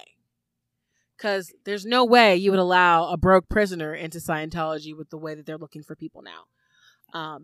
But the prison was just like, he likes a religion. This is a good thing. He's playing sports. This is a good thing. Leona gives birth to Charles Luther Manson in 1961. She is granted her divorce in January of 1964. We do not know what happened to Charles Luther or Leona after that. Oh. Kathleen actually moves to Washington to be closer to her son. And he promises her when he gets out, he's going to be a better man. And Kathleen gets back with her ex, Lewis, and they adopt a baby girl. When Charles finds out about this, he is enraged. So the fee to adopt a child in the 60s was around $2,000. And Kathleen had told Charles she didn't have the money to send him like commissary all the time or buy him a guitar. And he was just like, oh, you don't have the money, but you just adopted a baby? He tells Kathleen he never wants to see her again. Eventually, they do start talking again. His sister, also named Nancy after their grandmother, does remember, like, Nancy actually talked about remembering to go see her brother. Like, she remembers going to a prison when she was very little. But Charles manipulated his mother so much through these conversations that in December of 1963, she wrote to a judge in Los Angeles saying that she would put her house up for collateral if they released Charles. Oh, wow. Damn. Kathleen's letter shows, though, that she still sees Charles as a teenage boy, like the same teen boy she sent off to Jabal, not a 29-year-old pimp. He is a grown man now, and she still views him as a little boy who she failed as a mother. The judge denies this request. Charles continues sort of gathering friends who can teach him things. He does get that guitar. He becomes obsessed with the idea of becoming a musician. And honestly, the guitar playing with the other inmates keeps him out of prison. Like, they noted in his records in May of 1966. Like, honestly, he's doing all right here. Now, while Charles had been doing right in prison, Kathleen got divorced from Lewis, and she actually met a very good man who cared for her. Third time was the charm. Kathleen finally kind of forgave herself for being a bad mom when she was young, and she decided, I can't change Charles. I am going to focus on Nancy. She's young right now, and if I do things right, she will have a good life. Mm-hmm. So she stops visiting Charles. August of 1966, his prison report notes he is refusing vocational courses to gain employment. He's no longer a Scientologist. He only cared about music. The report listed one very important thing, though. He has a pattern of criminal confinement that dates to his teens. Little can be expected in the way of change in his attitude, behavior, or mode of conduct. The evaluator was trying to tell McNeil Prison not to release him, but McNeil was overcrowded and he wasn't causing trouble, so they released him again. Now, a friend of his in prison, Phil Kaufman, told Charles, like, you're a really good musician. I know this guy named Gary Stromberg at Universal Studios in LA. Go visit him and he should let you record there. March 21st, 1967, he's set to be paroled after 7 years in prison. Charles didn't have anywhere to go. He had like phone numbers from other criminals, so he called a bunch of people and he convinced a former inmate in Berkeley to let him crash there. Berkeley was the most different and diverse place that Charles had ever seen. Kids from all over the country came there to University of California, Berkeley, UC Berkeley. He walked out of prison and into a supercharged environment. There were daily protests about America and Vietnam, protests for rights for Black people. And the thing is, while he was in prison, he hadn't super paid attention to things in the world. He cared more about the Beatles when he was in prison. So he walked right into the tensest time for racial relations in the U.S. outside of now. I can't imagine how it would feel to go back into the world after pretty much being mostly unaware of Black people. And then you get out and the Black Panthers are walking down the street with guns. Like, he probably only knew like a handful of Black guys who were at the prison, and prisons are so segregated by like race that he probably had very little interaction with Black people while he was in prison. And now he walks into town and there's people in Black Panther, like they literally carried automatic weapons, patrolling certain neighborhoods. At first, Charles went to UC Berkeley campus and he listened to all the war protesters and the Black rights protesters, and he was just like, I don't care about this. So he's like, you know what? I want to be a musician. So he started trying to like go to clubs and things, and they were like, we don't know you, and you can't like get a night here unless we know you. He wanted to try pimping again, but while he was in prison, the sexual revolution had started, and so people were having sex for free in Berkeley. And so he couldn't really drum up enough business. Right. That's why they say pimping ain't easy. Charles didn't want to be a busboy or a garage attendant. He didn't know what to do. And then one day, he's on UC Berkeley campus and he meets this girl, Mary Brenner. Mary was from Wisconsin and she had gotten her bachelor's and moved to California. She was a pretty simple looking girl who worked at Cal Berkeley as an assistant librarian. She met Charles while she was walking her dog. He made a huge show of how cute her dog was and how much he liked it. And he asked her what she was into. And she said, conservationism. And Charles was like, me too. Save the planet. And eventually he told her he didn't have a place to stay. And Mary was like, you can stay in my house. And Charles pretty much coerced her into sleeping with him. And then he moved in for good. Mary went to work and Charles played his guitar and tried to be a star. Charles wanted to try and pimp Mary out, but that was not a possibility. She was not that kind of gal. Charles decided that since everyone was on this free love kick, he should be too. And Mary didn't like it, but Charles had her definitely under his finger. And he made her feel loved. And so she was like, I guess I'll just share him with all these other people. Mary believed that one day it would be just the two of them, but it would go on for years. Charles would just do what he wanted, but he was still manipulating Mary into thinking that she was special. And he started taking trips to San Francisco. And that's when he found a place that was more his speed. He gravitated to the Haight-Ashbury district in San Francisco, which is referred to as the Height, an area rife with crime, dealers, LSD, and teen runaways. Charles contacted the doctor who was monitoring his probation and requested a move to the Height, and it was granted. He arrived there in April 1967, ready to manipulate and exploit the ambitions and weaknesses of young runaways. He arrived looking like all the other vagabonds who showed up at the Height at the time, but Charles was going to do what he did best. Watch and listen and see what he could learn on the street. And what he saw were street preachers. There was one on every corner, and each had a group of like 12 or so people who would watch him. Charles still wanted to be a singer, though. And he was going to head to LA eventually. But also, he was looking at these street preachers, and he was just like, I could do that. I could do that, but better. Ooh, better. And he watched for days, and then he would hitch a ride back to Berkeley and sleep at Mary's house. And this was the beginning of him building his flock of followers that would follow him to hell and back. And as you know, they absolutely would. And that's going to be the end for today. Because we've already met his first cult follower, Mary Brenner. Next week is the creation of the cult and the damage that it does. This all sounds so lovely. Yeah, things are going to get a lot worse. There were some funny bits today because he was honestly a terrible criminal. Right, yeah. Next week, don't expect funny. Yeah, we're going to move into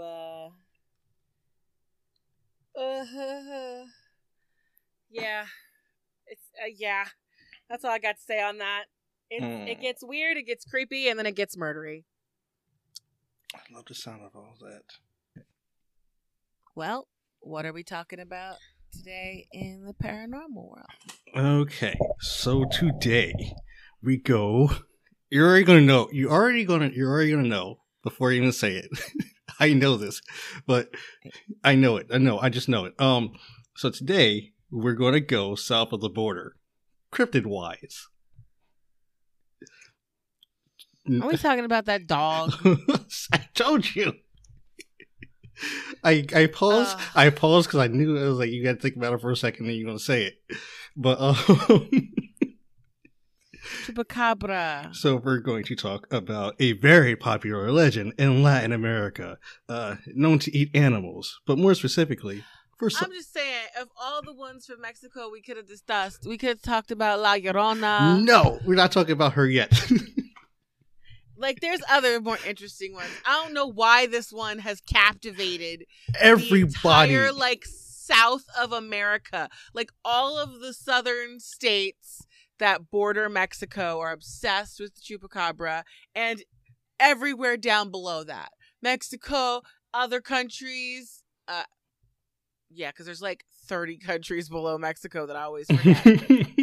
They're very tiny, but it's just, you can go. It's not my favorite cryptid. It's not my favorite cryptid. Oh, he's one of my favorites. Okay, and I can actually kind of explain why there's such a fascination with this guy.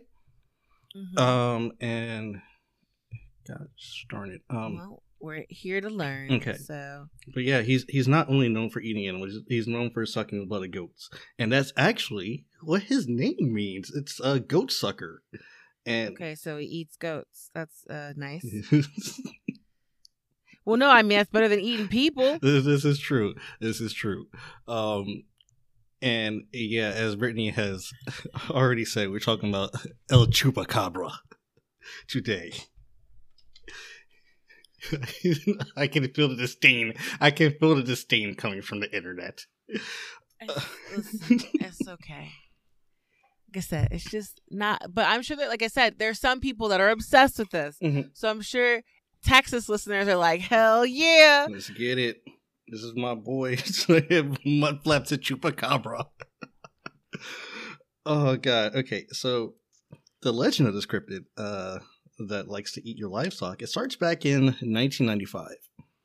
It's not very recent, but it's pretty fucking recent. It doesn't give the exact date, but it starts in March of that year, where 8 sheep are found dead, completely drained of blood, and investigators would note that there are strange puncture wounds in their chest, like 3 little puncture wounds in their chest, which is very awkward very weird because it's on all 3 of them. But with no further clues, the investigators, they chalked it up to being like a fox or a coyote attacks, of course, because, they were in an area. Some people were like, well, we've seen this before, though. Like, we've seen, like, animal mutilation before. And it all goes back to cattle mutilation. And now, what time is this happening? The 90s, or 95. Oh, okay. So the Narcos Sataniscos already did their thing. Mm-hmm. So they didn't think that the cow mutilation and the sheep mutilation was a satanic cult? Because, like, that happened. Actually, they did for a while. Okay, because, yeah, I'm like, that seems right up those people's alley. Yeah, for a while, it was thought of to be like, maybe this is just some satanic cult that's out here, like, murdering these animals, these farm animals for, their satanic purposes. But, other people like brush that aside and are like, wait a second, no, this can't be it. So they're like, okay, so cattle mutilations, what do you think of when you think of cattle mutilations? First thing. Aliens. Oh. Aliens are coming down, they're mutilating the cattle, so obviously aliens are also coming down and sucking the blood out of sheep for some goddamn reason. I mean, they like to touch the butts, so why not steal the blood? That's not all aliens like your butt, okay? All I'm saying is everybody who gets abducted gets probed. That's all I'm saying. I suppose. So the first actual witness, in quotations, I'm using quotations, first eyewitness of this blood-sucking beast was a woman named Madeline Tolentino. Sorry, I spelled that wrong. Madeline Tolentino, and she describes this beast as being bipedal. And it has dark eyes, very long gangly limbs, and spikes all down its back. Now, all right. Yeah. Now, where she lived, they started calling it El Vampiro de Mocha, and that just translates to like the Mocha vampire. So that's a thing. It's funny because I'll explain later. Never mind. But after a while, the name Chupacabra actually, catches on because that's what it did. It sucked goats for a while, and it just rolls off the tongue too. It has a cool name. I will give you that. Yeah. Like I said earlier, we both said some people believe this was like the result of like some satanic cult just coming in and like doing whatever with these animals and sacrificing them for their Lord and Savior. Some people believe that chupacabras came from outer space, which I hate it. Why? Everything is aliens. Everything is aliens. Okay, so it's funny because one of the books I have, it gives me like an illustration of the cryptids, and this one illustration, it's a bipedal chupacabra, and it doesn't have any color to it, but it looks like the eyes of it. It looks like it could be from like outer space. You know what I mean? It's drawn like one of the gray aliens mixed with like a gargoyle and shit like that. That's not a chupacabra though. That's the. Okay, so the bipedal. It looks like a creepy dog. The bipedal one is the original description of the chupacabra. And the one that they thought they found this past couple months ago was a dog. Yeah, there's another one. I got pictures. I guess I'm gonna send. Well, I got a picture in a video. I'm gonna send in the chat. Okay. So this guy, he was a writer. His name is Ben Radford. He had another theory about why this Madeline Tolentino, she thought she saw this creature, and it's from his book. His book is called "Tracking the Chupacabra: The Vampire Beast in Fact, Fiction, and Folklore." And he says that the reason why she thought she saw the creature that she saw is because she had seen the movie Species like right before she saw this creature. And if anybody doesn't know, Species is an alien movie. It's a sci-fi alien movie. That's all I know about it. I don't know if it's a horror movie. I just know it's sci-fi aliens, and there you go. And there's probably like little aliens that like chupacabra, the chupacabra that she thought she saw. So he's like, he's like, this is the same creature from that movie that you saw. Are you sure you didn't just like, I don't know, like picture it in your head and you thought that this was what it was? So that was a part of debunking this guy, but I don't know, that might have been because I don't know how old she was at that time when she saw the movie, and she just had like a freaking nightmare or something like that. But in September of this year, so where was that at? I said March 1st, now it's September. We're talking about fall time. Fall in September, there's another sighting of this creature. And the people who see it, they describe it almost the same way that Miss Tolentino had described it. They said it had the features of a kangaroo, a gargoyle, and of course a great alien of abduction lore. And it was said to be hairy, about 4 feet tall, with a large round head. It had lipless mouth, sharp fangs, and huge lidless red eyes. So some of the things are different, like it's hairy this time, and the eyes are red, and it has a small body.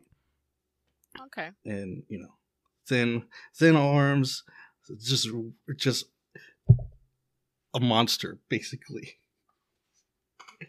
And of course, don't forget the spikes on his back, which we'll come into later. So there are like from my books and then checking on the internet, there are different like conflicting dates on when people started seeing this thing. Some say it happened in September, some say it happened in November. Either way, it's around the same time.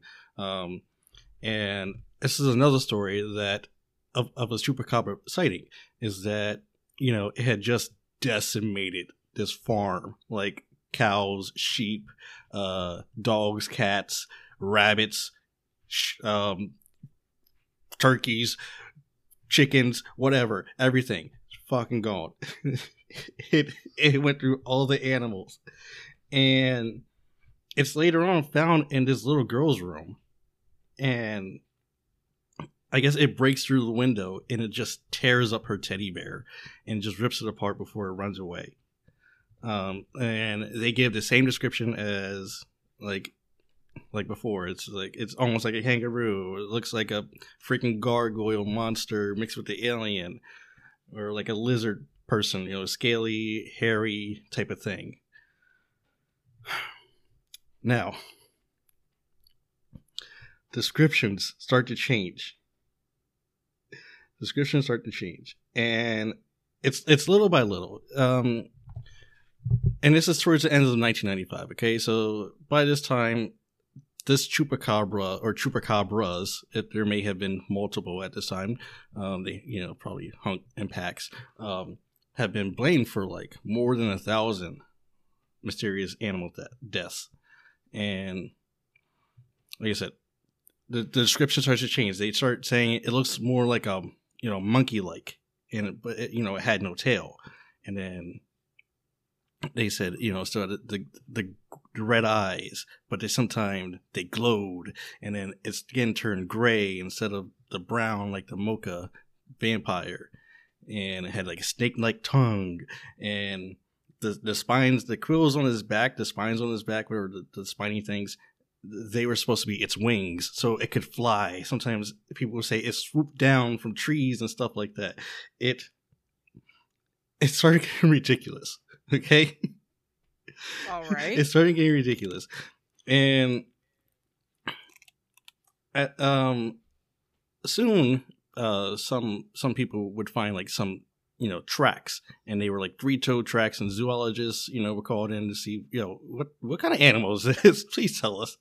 What animal has like 3 toes like this? And zoologists were like, I don't know. We don't know of any animal that has tracks like this, which is really weird. So sooner or later, this chupacabra, it started evolving. Well, it's not, I don't say evolving, but it started like taking on the description that people gave. They started taking on the appearance of a canine instead of like something bipedal. And sorry, I'm looking at my notes. and it became something like, I don't know, maybe a coyote or another like canine type animal that was like, it started looking like it was effective with mange, or, you know what I mean? Like it was just like a very hairless animal. And I'm going to post a picture in our chat real quick. No, I'm staring at it right now. I thought you had posted something that I was looking at, but that was a comment from before we started recording. Yeah, no. If it will post, let me see if it opens. It might open, it might not. No, there it goes. Okay, and post, and that is a picture of what they saw. That's what they saw attacking their animals. That looks like a dog. That looks like a dog. It looks like a canine. Now, what's on the right? Is that a bird? In its mouth? Yeah. Yeah, that's a bird just like swinging around or grabbing. Okay. It's either swinging it around or grabbing it by its feet. We'll post this for you all on Discord so you can look at it too. Yes, I will. Or no, yeah, we'll put it up so you can see all the weird pictures. Absolutely. Yeah. And then I have a video of that was taken by a police cam, and it says it's titled. I've seen this one. Yeah, Chupacabra on police camera. and it's just chasing, like the car is just chasing this chupacabra down the road, or this dog type animal type thing down the road, and it's like, dude, that's awesome. It's awesome. So, like I said, about the sightings and stuff, everybody was seeing it by the end of 1995. So an investigator, his name was Jorge Martin, he drew a widely circulated sketch based on all the descriptions that he gave, all the descriptions that everybody was given, and it was given to like local TV and radio stations, and everybody just kept saying the name Chupacabra, Chupacabras. Sooner or later, a media observer, his name was Donald Troll, he noted that whatever else it may or may not be, chupacabras represent folklore in the modern age of electronic telecommunications. And basically, what he's saying is like, this is like a new age like cryptid. This is the first of our new age cryptids, because at first they started reporting about the chupacabra on TV and on radio. But then, you know what was happening at this time? In 1995, 1996? It's when the internet starts becoming like big. And people start posting about the chupacabra online. So they start making chupacabra websites, chupacabra like forum pages and stuff like that. So like he points out, like this is an internet chupacabra. I mean, not internet chupacabra. It's an internet cryptid, and like this was like the first one that the internet claimed as its own, and it's like it's very awesome because this happens in our time. You know what I mean? Like if you talk about like Sasquatch, Bigfoot, Mothman, Jersey Devil, shit like that. That happened like way before like TV. Maybe radio, sometimes maybe radio, but always like you had newspaper that would be reporting about this stuff. But now this is like the modern age. This is the first modern age things we have is the chupacabra that came out. That's why I feel like a lot of people can like, especially like, I don't know, millennials, they'll talk about chupacabra, or people that are older than us, they'll talk about that chupacabra and stuff like in that. He also, this guy, his troll, he notes that he says on his Periscope website is that he has, I forgot Periscope was a thing. Right, I haven't been on there in years. he says that at the height of the craze, there were probably a couple dozen chupacabras or goatsucker homepages on the internet. Then some of them still around today, probably, including one at Princeton University that may legitimately be like the original chupacabra site. The website is of a sensational radio host, Art Bell. I remember Art Bell. Hey, posted the alleged photograph of living chupacabras, depicting a ridiculous creature later exposed as a statue from a museum exhibit. The photo nonetheless became a major touchstone of chupa lore, fueling American interest in this creature. Which, hey, he's right. I mean, we didn't start talking, like, America didn't start talking about chupacabra until, like, Texas started reporting stuff like that, because it's, like, right down there. Now, a North American-based Hispanic cryptozoologist, his name is Scott Corrales, he says he gathered and investigated chupacabra reports in a level-headed fashion, and despite the media and the internet hysteria, he says that the modern reports of the chupacabra really began back in the 70s. So 1974 is when he said they really started. When chupacabra folklore comes from the Taino Indian tales of the Mabuya. I'm going to spell that out for you in the chat. Mabuya. Mabuya seems about right. Yeah. And the first major American sightings of chupacabra took place in March of 1996. So, 1996, yeah. So, like a year after they were first reportedly spotted. And they were spotted in Texas, of course, and actually other North American locations. But yeah, at this time, like chupacabras, they're not really cited as much because I don't know why, but okay, there are other chupacabras around North America. Okay, and they're called different names. There's one that's from down in New Orleans. Ooh. And it's I don't know, stop me if you heard this one. It's the Legend of Grunch Road. Never heard of it. Okay. Let me read this. The Legend of Grunch Road revealed. Some people claim it was never mind. I can't remember. I can't know. Either way, it happened in Louisiana. I'm not gonna fuck up y'all names. I'm sorry. What's the start with that you're having trouble with? I think it's Chalmette. Chalmette. CHALMETTE.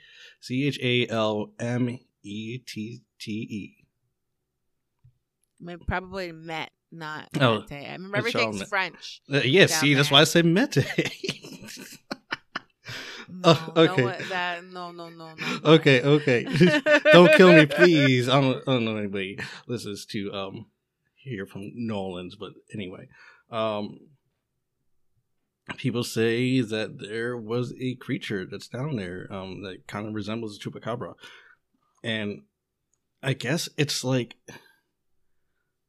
I want to say it's not like a ghost, but it's like it does hunt down there. So I'm not sure if it's a ghost that haunts like the bayous, like, you know, in as this parishes. So I'm not sure it haunts those, and people say it's been seen like running through the tall grass and along, you know, the levees, and like, yeah, people have seen it apparently. And there's another one that's even further north. It's in Canada, and it's just called the Canadian chupacabra. And there are like this website I see, there's like a few incidents. I just want to go over one because this one looks interesting. So it goes: residents of a small community in British Columbia have a mysterious killer in their midst and are taking steps to protect their pets, farm animals, and small children. An animal thought to be part timber wolf has been stalking Bowen Island just off the coast of Vancouver for about 6 months, preying mainly on dogs and cats. Anyone who has family, has pets, and anyone who has seen the way it looks at you, knows that it's dangerous to have around. That was an island resident who made that quote, and her name was Stacy Powers, and her husband John caught the animal on video, and they saw it snatch a gosling out of the nearby pond. Wow. Yeah. There's a quote that says they are a mixed up species. They are part domestic with the instincts of a wolf. They don't react normally, and so people can't manage them, and so dumping them is a common thing to do. I guess it was I guess someone thought that this was like an abandoned dog that someone had a mixed breed dog with a wolf. You know what I mean? Like it was actually half dog, half wolf, and they kind of got like out of control, and they were just let me see if I can save this one and send it real quick. He just sent it. And this one I'm about to send, it's a good one. I love this picture. It looks like a dog, but it's not a dog. I'm telling you, all the ones in North America look like dogs. I mean, it has the face of a dog. This looks like some kind of angry badger. Like a honey badger, but white. A white honey badger. Oh, God. Listen, they're very aggressive creatures. No, honey badgers don't give a fuck. You know that?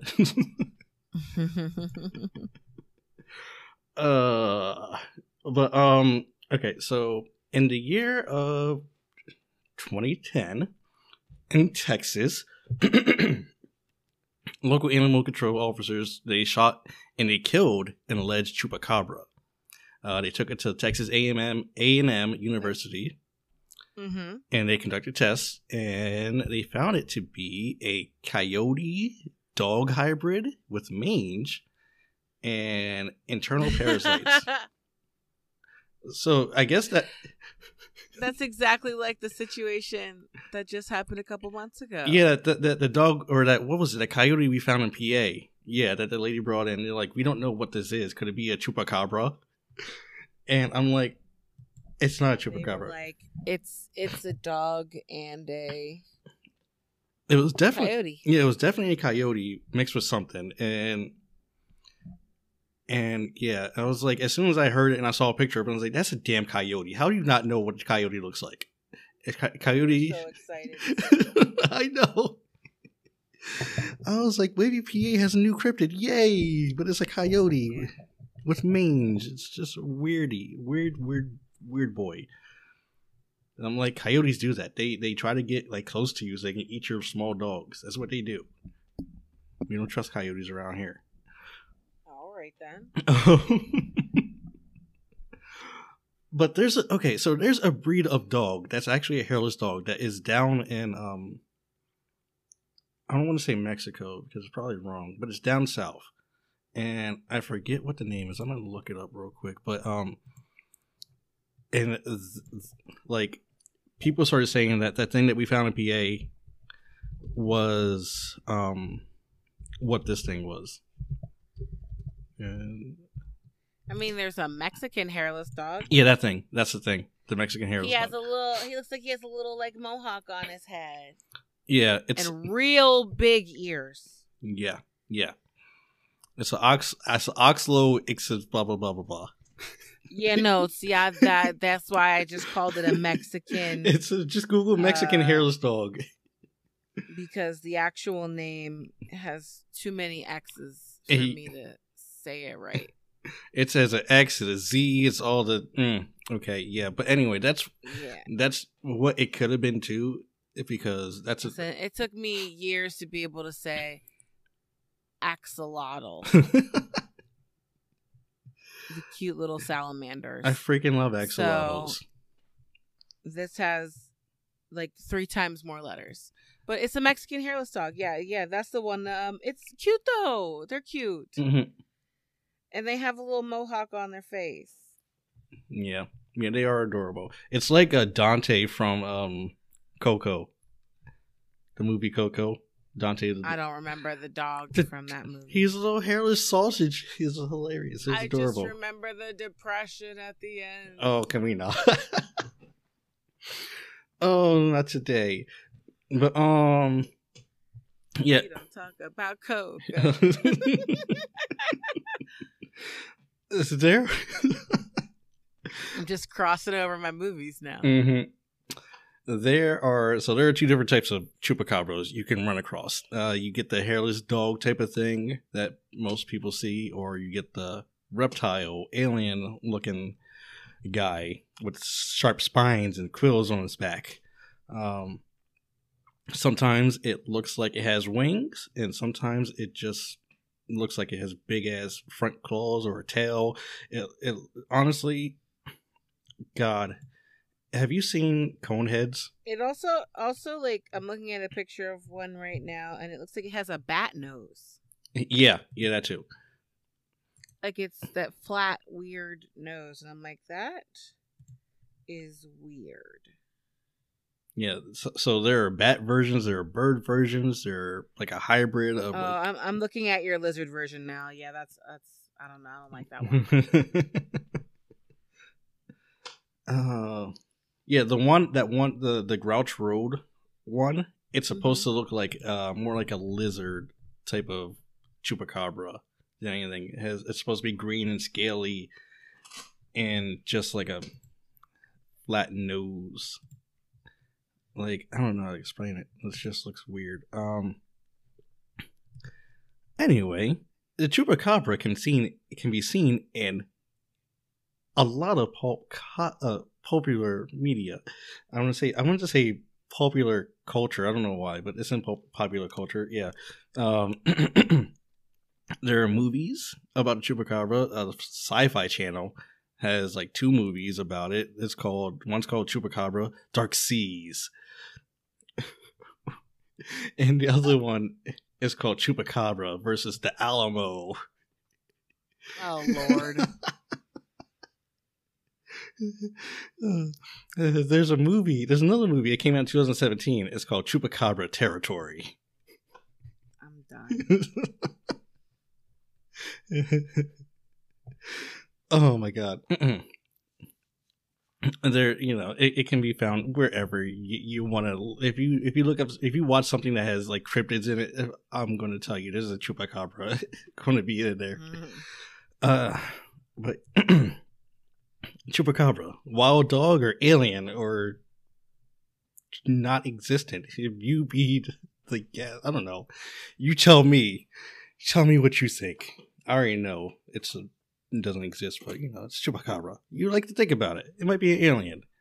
They used to come down and like suck the blood of. It's almost like a vampire. Almost.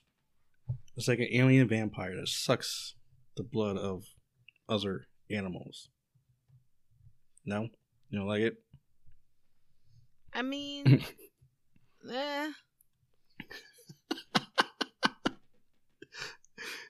Look, La Llorona pops up too much for me. Okay, every time I go to search something, that's like the first thing I see. I'm like, I can do that, but I'm gonna do something else that everybody's not gonna like. It's cool. Yeah, it's something. It's a chupacabra. Yeah, I mean, there's so many different pictures, and it's so weird and different. Mm-hmm, mm-hmm. There's no consistent story about this one. No. Mm-mm.